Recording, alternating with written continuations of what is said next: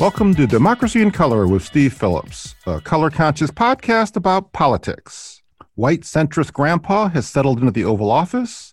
The New York Times has published a blockbuster and definitive piece showing just how close to an actual fascist coup we came in this country.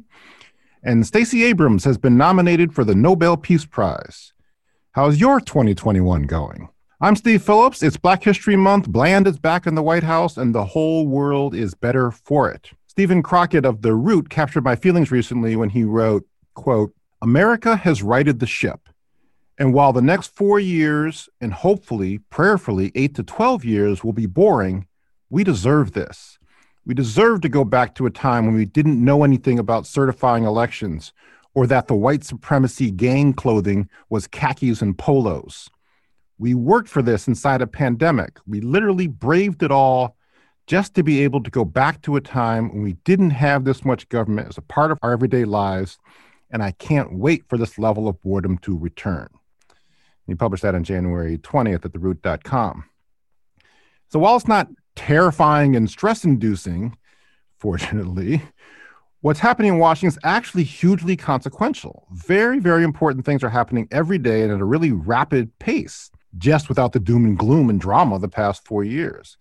In just his first few days in office, Biden has already taken over 33 executive actions. So together, let's try to adjust to the new reality and get our footing on the changed landscape.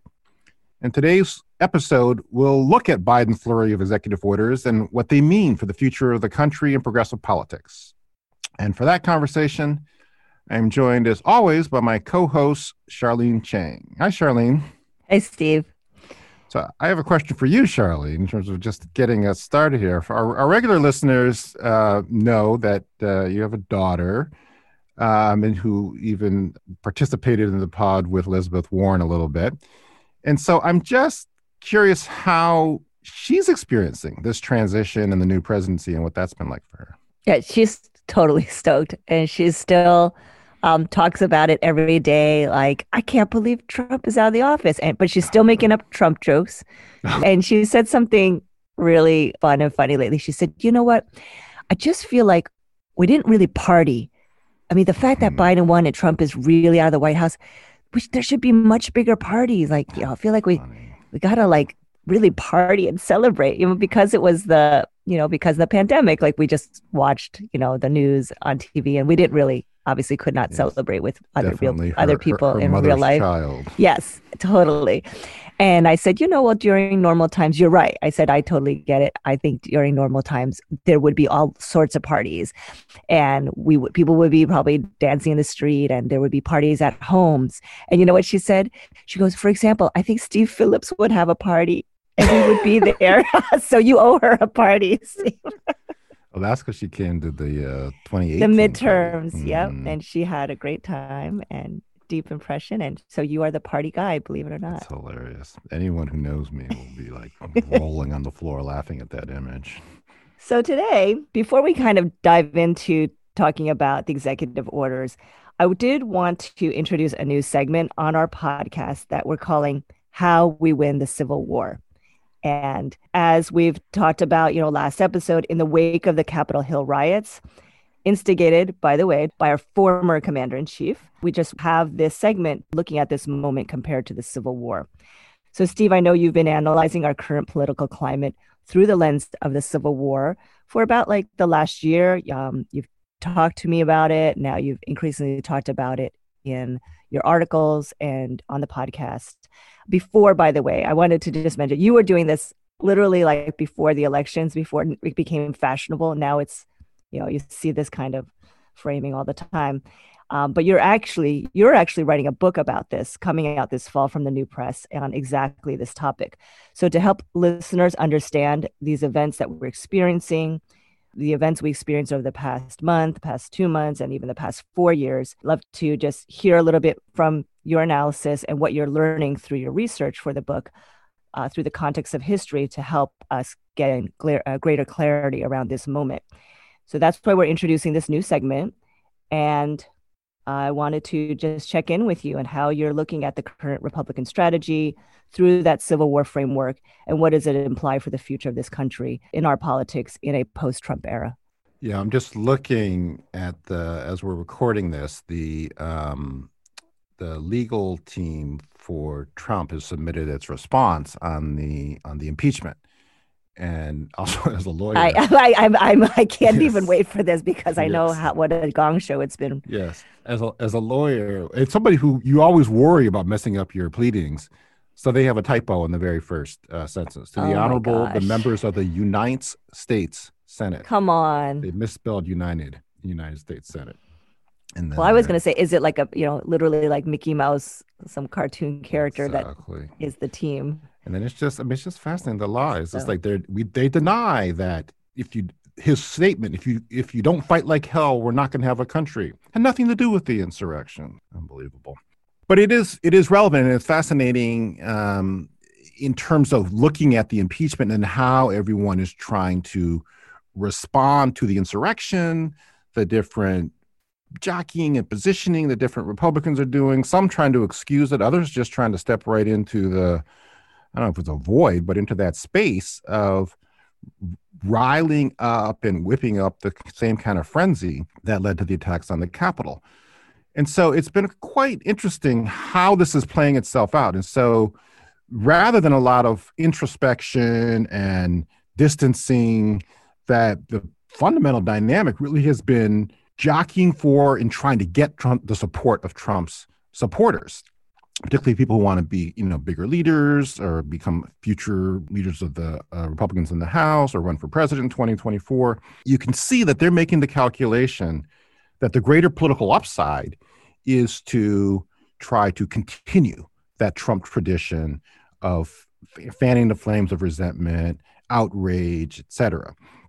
And you're seeing it across the board. In House of Representatives, they're attacking the few, maybe, was it 8 or 10 who voted for impeachment. Mary Cheney, former Vice President Dick Cheney's daughter, did vote for impeachment. They're going to Wyoming, where she is, and attacking her in her home state. The Senate had an early vote. Rand Paul, one of the apologists, called for this vote. And so 45 senators in this procedural vote, basically all the Republicans showed that they're probably not going to vote for impeachment, basically shrugging their shoulders at a murderous insurrection, literally saying, well, we should just move on after an attack that killed a police officer and left 5 people dead. And then in state legislatures, they're just going crazy in terms of the so-called voter fraud piece. There's like dozens, I think it's like 60 or close to 100 different bills are already being introduced to try to make it harder for people to vote. And at some level, it's actually not surprising when you see how well Trump did in 2020, right? He got 10 million more voters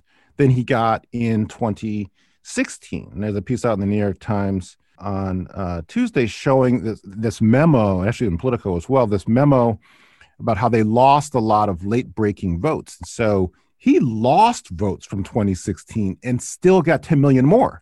So he really got 12, 14 million new votes. So you could look at that and say, well, that's a good political strategy in terms of how to proceed. And so let's just step into those shoes. So it's somewhat understandable Republicans are doing that. But what's even more problematic is whether the Democrats can do in that context. And I think all of these folks are misreading the situation, and it's much clearer looking through the lens of the Civil War, is that it's the difference between having passionate supporters who will go to war, as literally happened in the 1860s, and it's somewhat literally happened this past January, distinguishing that from having majority support. And that's one of the things that's most important. I think that Democrats in particular and progressives really need to take into heart is that as passionate, forceful, and, violent as that right-wing white nationalist movement can be, it is not now and has never been a majority of the country. It wasn't a majority during the Civil War, which is why they lost the Civil War. Underneath Trump, he never got majority support in the Gallup opinion polls. He didn't get a majority of support when he ran in 2016. He didn't get majority support in the states he won that gave him the Electoral College in 2016. The vote splintered. And so but he carried himself with such, bravado that you can misinterpret the political strength of that. And what the election showed, and in a lot of ways, even more the Georgia runoff showed, is that that's not majority support.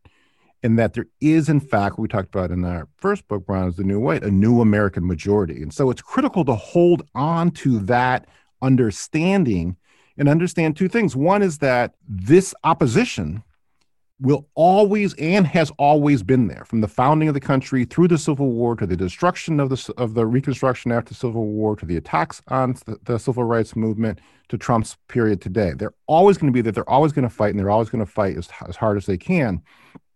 And they've always been a minority. So there are governing implications of that then in terms of how we win the Civil War. And that the correct response is not to try to figure out common ground with people who want to destroy you. If they want to come along on common ground around democracy and equality, that's great. But it's about building and consolidating power among Democrats and progressives in the new American majority, people of color and progressive whites, which is a growing majority. I actually ran the numbers recently. Even from Obama's years, whites were 72% of the electorate. Then it was down to 70% in 2016. In this last election, 67%. So the people of color are an increasingly large percentage of the population, and the progressive whites percentage is holding steady. And so the new American majority is growing, and that's got to be the focus. How do we strengthen and solidify and expand its power? Passing a new Voting Rights Act, making D.C. a state, passing D.C. statehood, which will get us 2 new senators from a majority Black state then. Immigration reform, expanding the Supreme Court, those types of power building efforts are what is required to solidify our power with the clarity that the attacks are going to be ongoing and to continue going on. And so that's, I think, my main take in terms of how we win the Civil War, is to understand and appreciate what this moment actually is, and that it's a continuation of this resistance to democracy and equality, but there's also a clear roadmap for how to defeat it.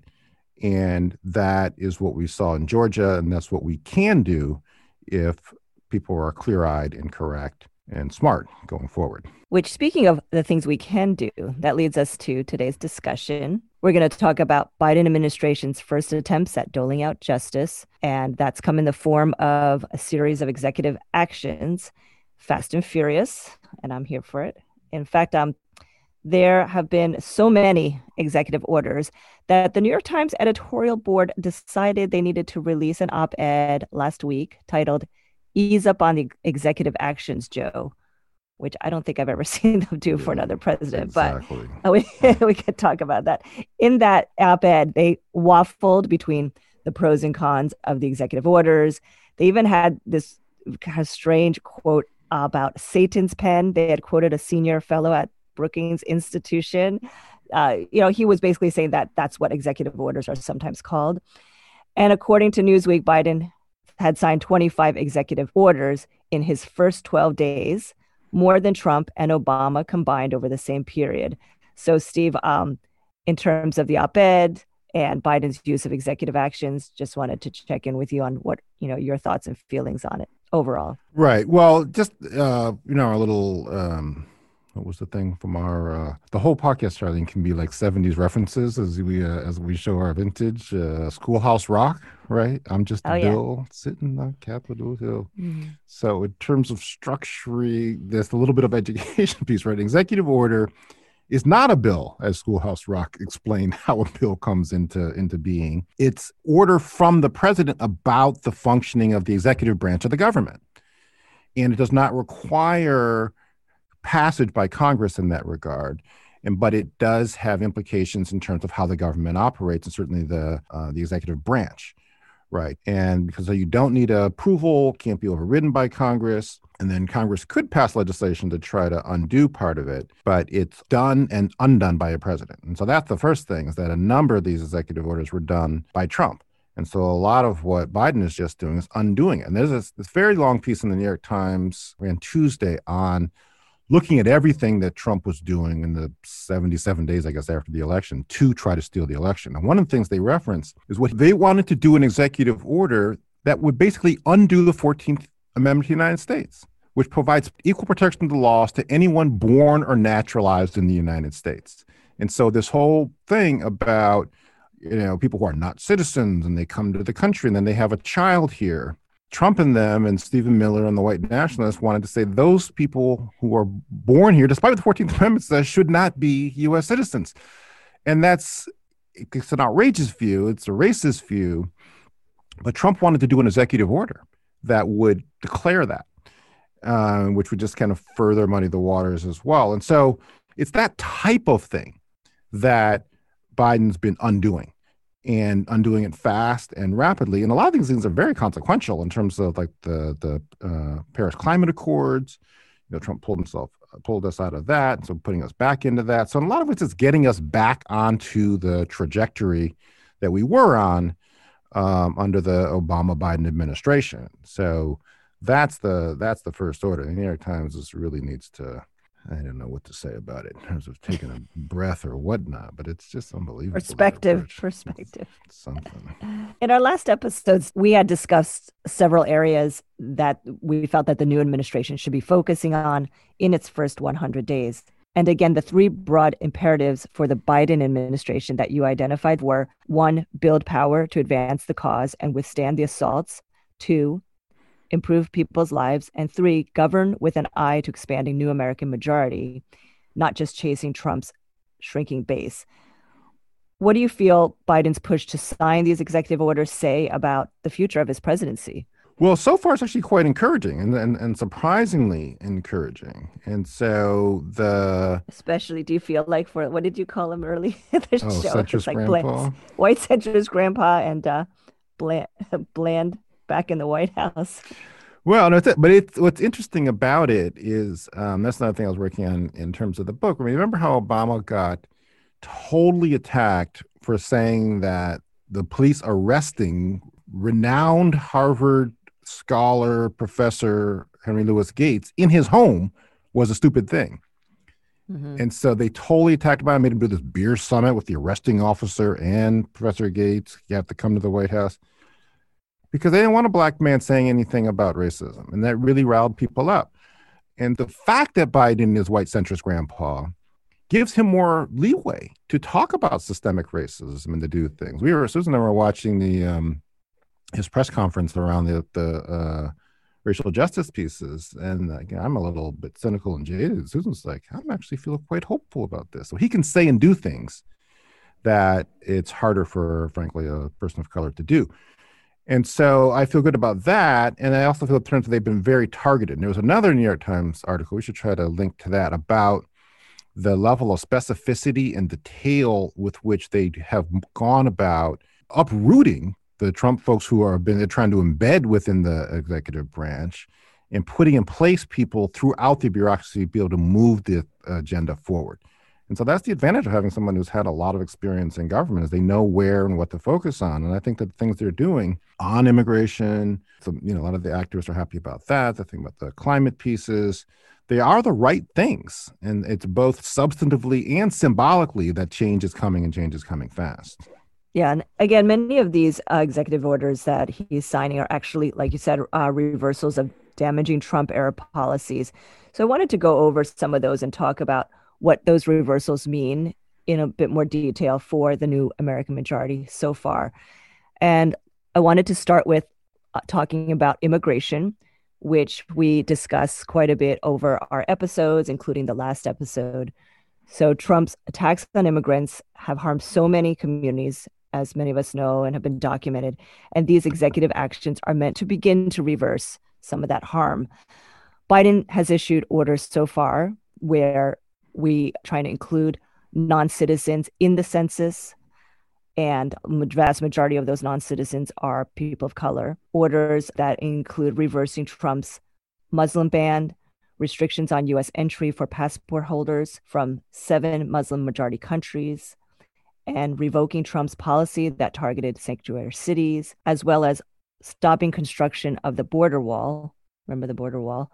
By terminating the national emergency declaration used to fund it. What are some of your thoughts on those reversals? Do you feel like they're enough? Good start? Are they moving in the right direction? Has he picked the right ones to start with? Yeah, I think we have to first contextualize all the immigration stuff in terms of what immigration is and has been and has meant in this country. And so, starting with the fact that Trump's rocketing to the top of the Republican field in 2015 came about when he was attacking Mexicans. They're coming to this country, they're rapists, they're murderers. That's when his candidacy took off. And so, this whole issue of immigration is how we have grappled with the question of what is this country and who is an American within this country. And that right started in the very beginning. The very first immigration law in this country, 1790 Immigration Act, says that to be a U.S. citizen, you must be a free white person. And that was the law of this country explicitly until the 1950s and in practice until the 1960s. And so the question is this a white country or is not a white country? And then that's translated itself out through immigration policy and practice. And what's also been so pernicious about this is that's one of the things that people don't fully appreciate about Trump too, is that where the party's going to go and all this kind of a thing, is that they mistakenly, I mean, he is in fact a white nationalist and a racist, but he's like a lazy, uncommitted one. And they feel like he is like one of their people and is there for the cause. And he just loved the adulation that came from stirring all this stuff up. And now that it hasn't worked, he's just going to play golf for the rest of his life. I mean, that was his parting statement. Have a nice life, right? But what he did and what fueled his ego and his work was turning over the government to the white nationalists, particularly Stephen Miller. And there's this excellent book called Hate Monger, Stephen Miller, Donald Trump, and the White Nationalist Agenda by this woman of color writer, Jean Guerrero, that documents all of this. So Stephen Miller knew specifically what pro-equality, non-racist changes to immigration laws had happened, particularly in the 60s. And then he gave Trump all these executive orders to roll back the U.S. policy to make it much more of a whites-only public policy.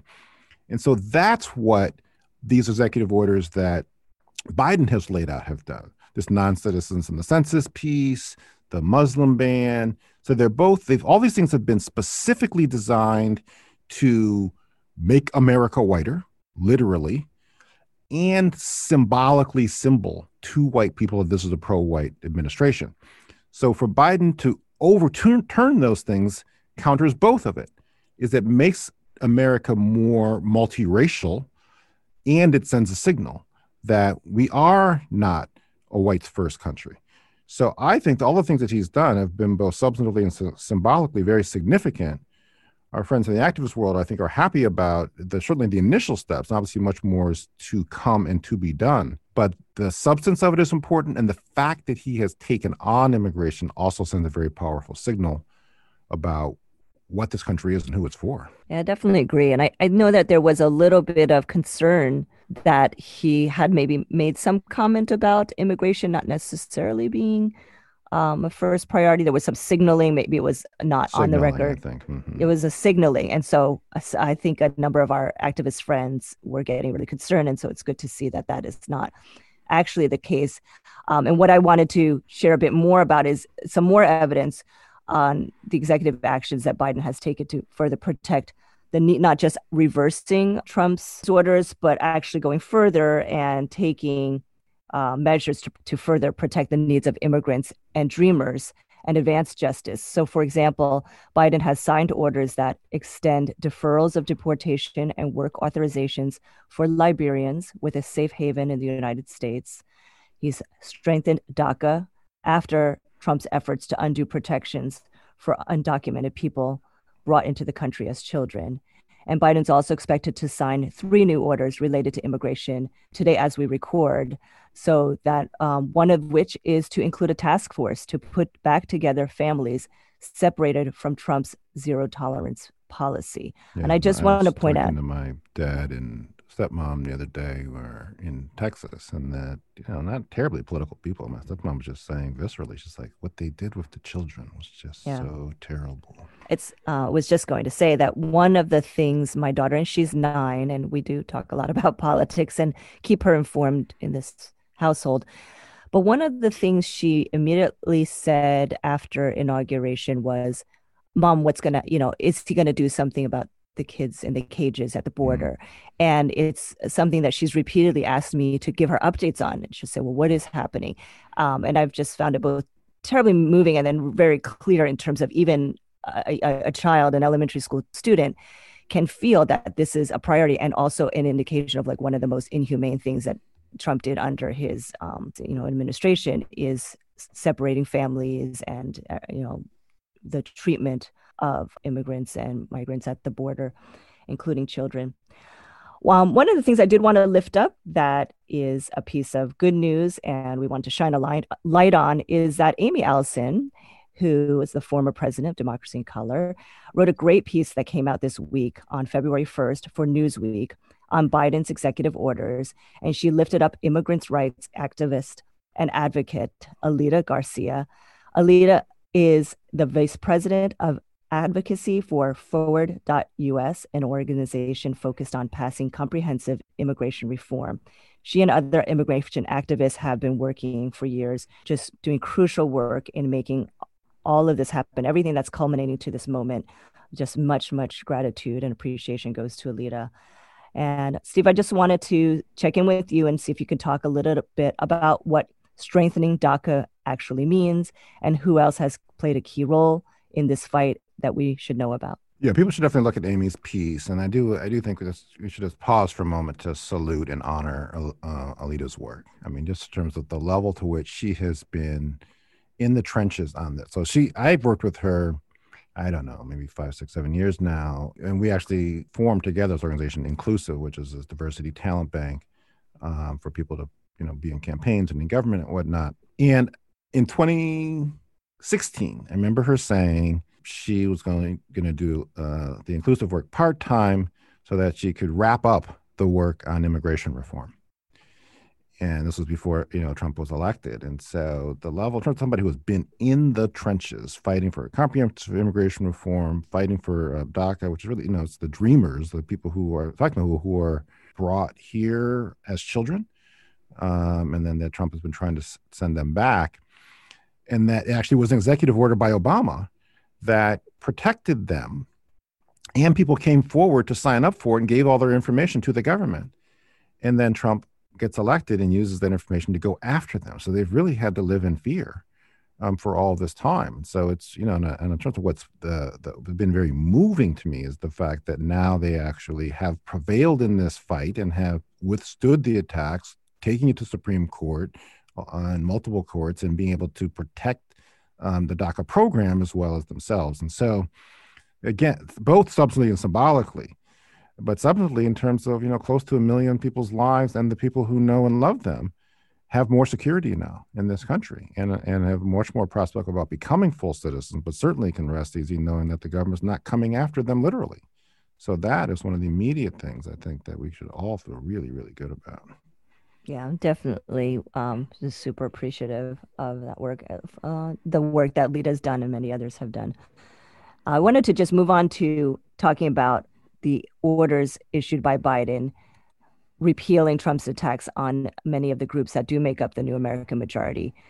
So just as a few examples, there's been a reversal on Trump's ban on transgender Americans joining the military. There's been a reversal on the discrimination on the basis of gender identity and sexual orientation. And this is one of my perhaps favorite ones, rescinding the 1776 Commission and direct agencies to review their actions to ensure racial equity. Steve, what can you tell our listeners about why the rescinding of 1776 Commission has been so important?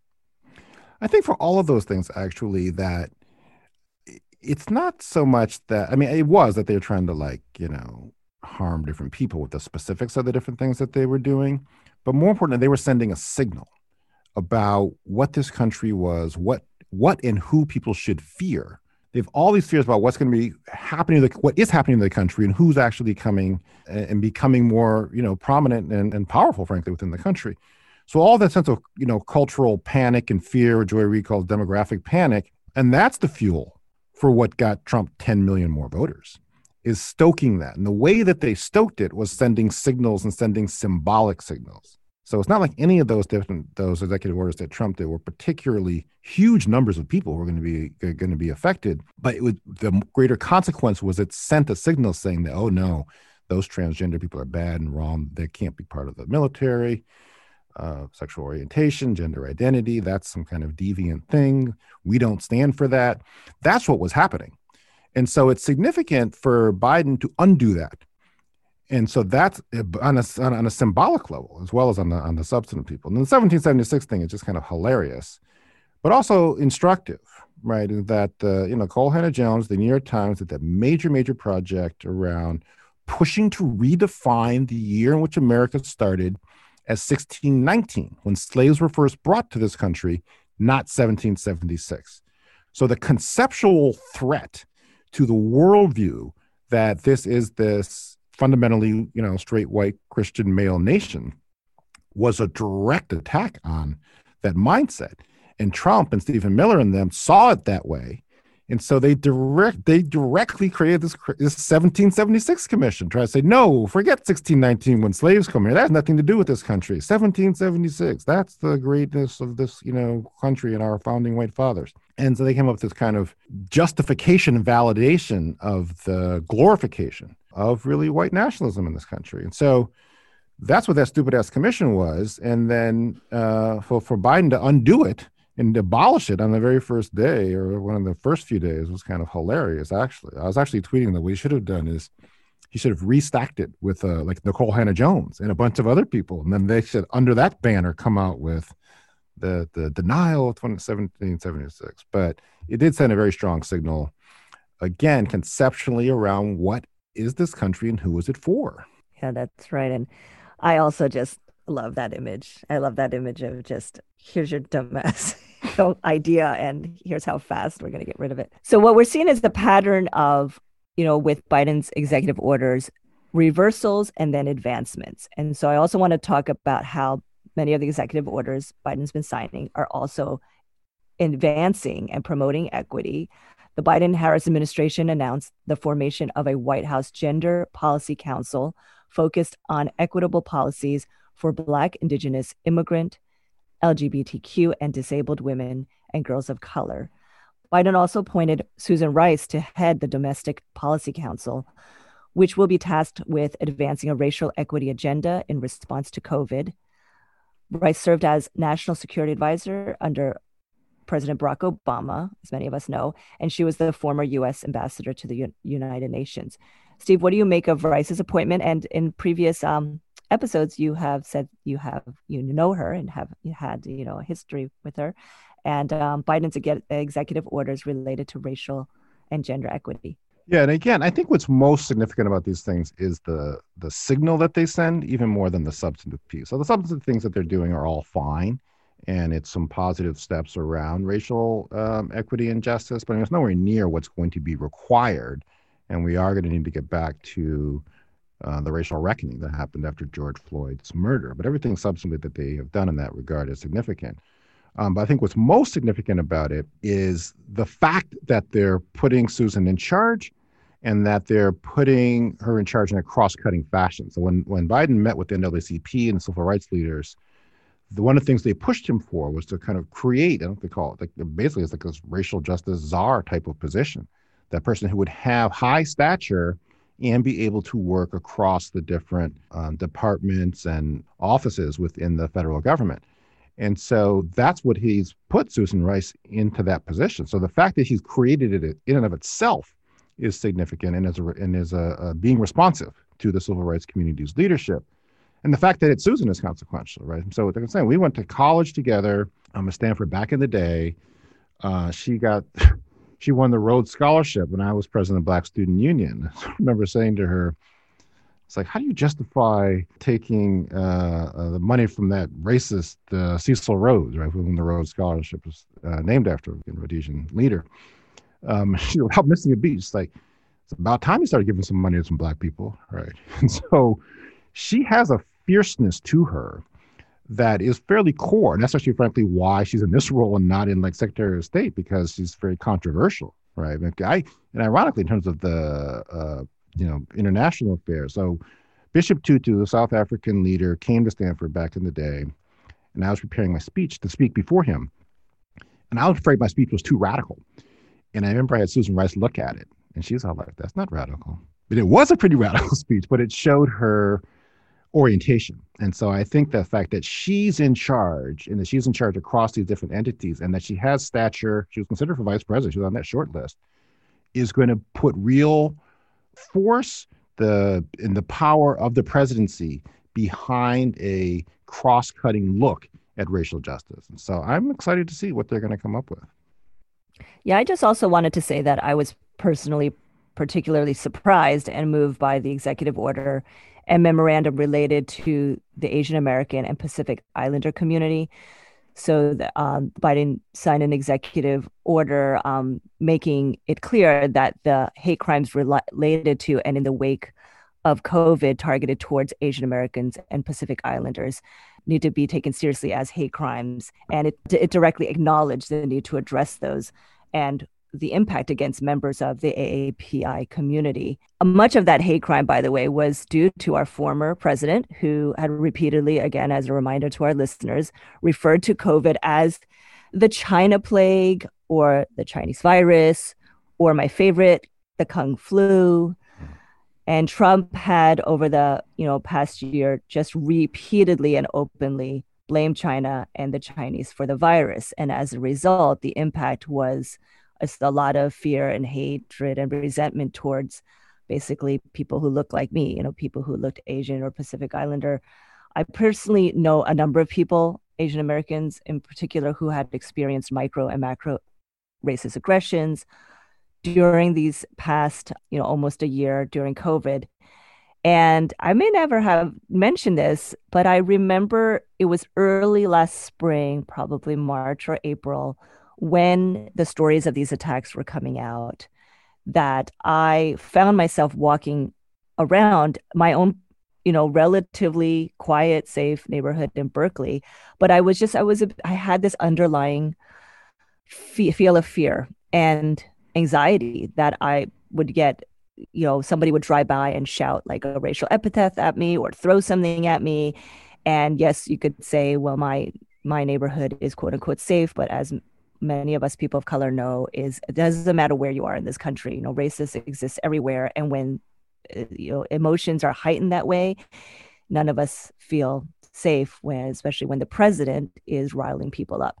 Right. So that was something that I personally felt super moved by, that this has happened so quickly. And I don't remember any time in our history anything like this being done by a president. Yeah. No, and you're talking about that fear about going out. One of my running buddies, I was talking at the beginning of the pandemic, at the same thing. It's like, I don't even want to go outside. I'm just afraid of people, encountering this anti-Asian hostility, right? And this is in San Francisco, right?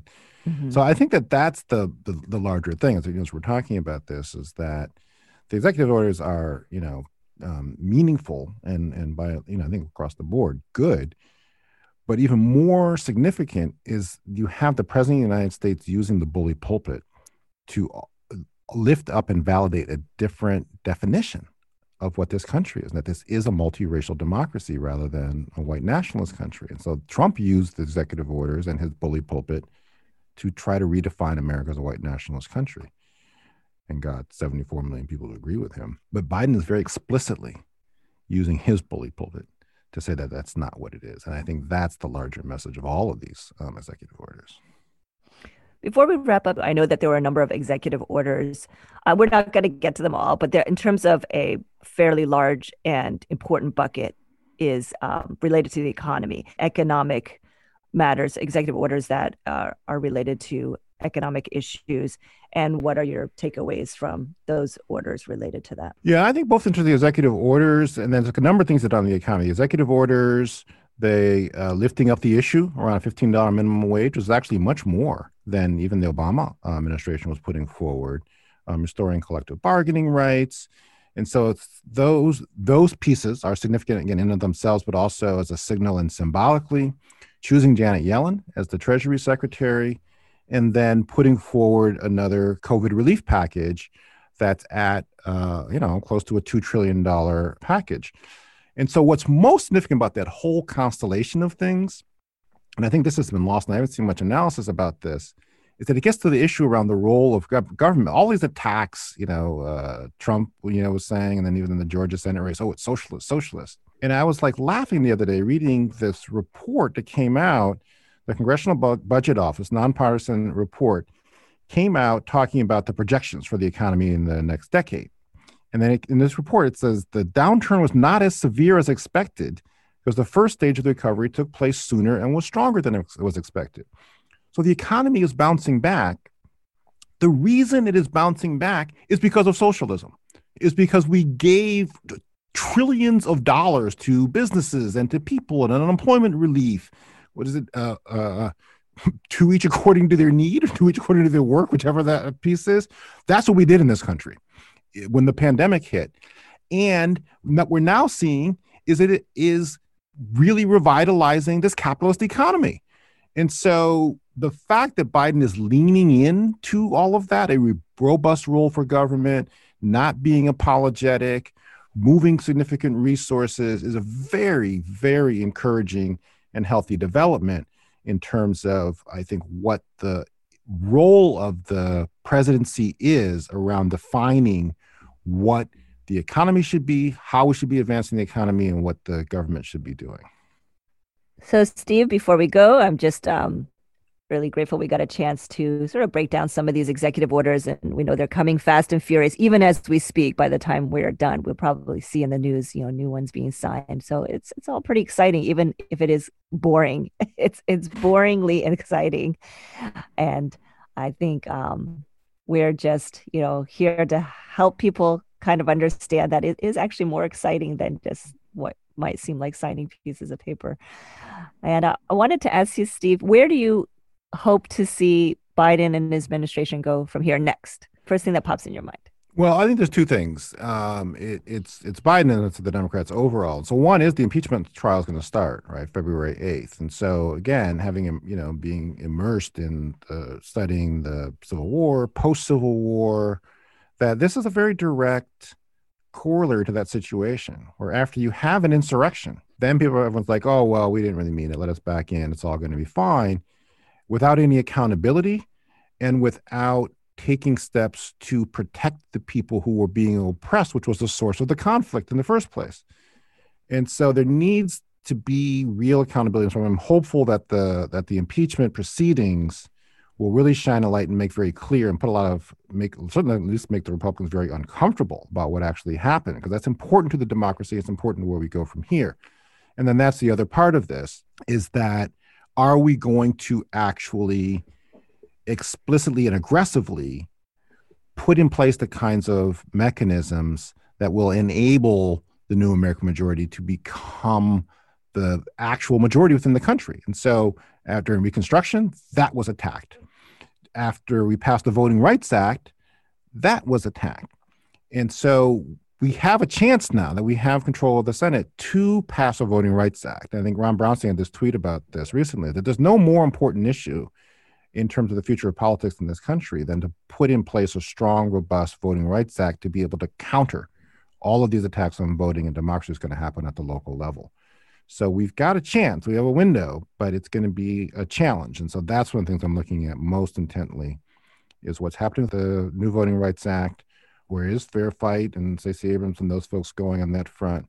And what is Biden and what are Chuck Schumer and the Senate going to do about bringing that about? So that's what I'll be looking at, and I'm sure you and your daughter, who will be prodding you around the progress of the administration, will be tracking it as well. And you still owe her a party. Yes, well, it's going to take some planning for that to occur. We'll try to step back into my college age self, but even then, I mainly went to meetings, but one day. So that's all the time we have for today. Thank you for listening to Democracy in Color with Steve Phillips. Please help us get the word out about this podcast by subscribing wherever you get your podcasts, sharing with your friends, tweeting at Democracy Color and at Steve P. Tweets, and finding us at Democracy in Color on Facebook, or signing up for our mailing list at democracyincolor.com. And if you listen to our podcast on iTunes, please leave us a rating and a comment there. This podcast is a Democracy in Color production, produced by Olivia Parker with support from Charlene Chang. Fola Olifade, and April Elkier. Recorded virtually with the assistance of the podcast studio of San Francisco. Until next time, enjoy the boredom and keep the faith.